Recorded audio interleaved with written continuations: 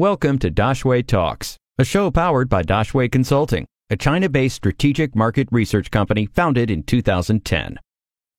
Okay, so my name is Max Peiro. I'm obviously not Chinese. I'm from Barcelona, but I've been living 12 years in Shanghai, and I am the CEO of Rehab. At Rehab, basically, we are problem solvers. We work with large corporations here in China to help them identify business challenge and match them with proven startups that can solve these problems. What are the differences and similarities of the corporate innovation in China compared with the West? Okay, so I think first of all, China and other economies in the West are very different, right? And these differences are the ones that shape this corporate innovation. I would say that these differences are mainly three. First, the ecosystem, right? As probably everyone in the audience already know, the ecosystem in China developed in parallel with the dominance of giants like Alibaba, like Tencent. So of course, the needs that brands will have when it comes to innovation will be very different than in the West.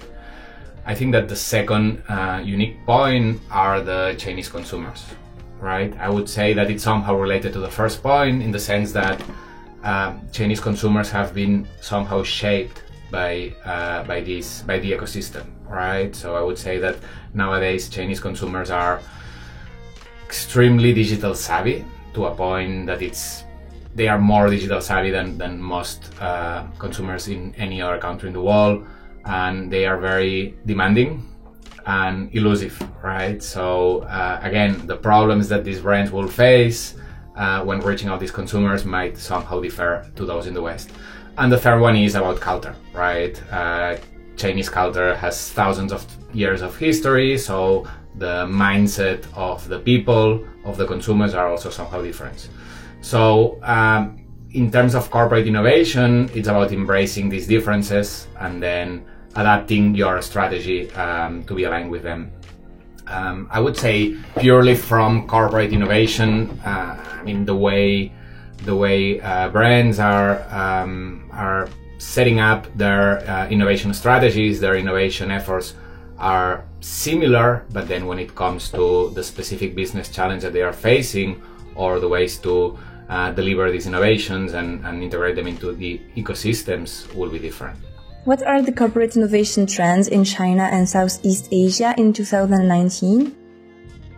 Okay, so I think 2019 is a very important year because I think that it's a turning point in China, okay? And it's the first year that we really see all the growth slowing down, right? Up until now, I think that brands in China were leveraging this incredible growth that the country experienced for many years, many consecutive years, but now the growth is slowing down, right? So I think that in a way, these brands realize the importance of innovation to be able to stay ahead in this fast-changing environment, right? In terms of pure trends, I would say that it's still all about data, right? The importance of data, this digital world that we're living at, one of the good advantages is that we leave traces of data in terms of consumption, behavior, patterns everywhere. So how to leverage this data in order to improve operations, processes, make better decisions, etc. And obviously AI, right? I would say that in 2019, AI is at the center of every decision.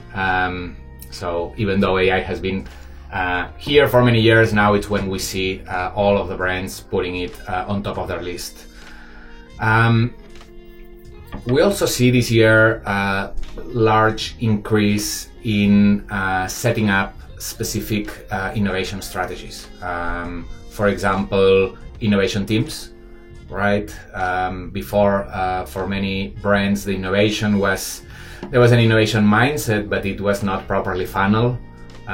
Whereas now we see more and more brands setting up dedicated innovation teams so they can funnel this innovation and collect the needs from the different business units and being able to deliver what they need. and also a raise in corporate venture capital, right? So not only seeking internal, external innovation, but also the willingness to invest in different startups, which I think is something that it's growing a lot in 2019. I think it's interesting enough if we see the difference between China and innovation. We see more innovation teams being set up and more CVCs in Singapore, for example, as a focal point for Southeast Asia than in China itself. Okay, especially obviously when it comes to global corporations. It makes sense in terms of some global corporations might be more comfortable doing business in Singapore, recruiting global talent in Singapore than in China. But I think that this also can create some problems down the road when the decision is funneled through Singapore. If you want to implement this innovation in China, it might be a little bit difficult. Any questions? We will find an expert to answer them. Drop your questions in the comments or send us an email, dx@dashwayconsulting.com.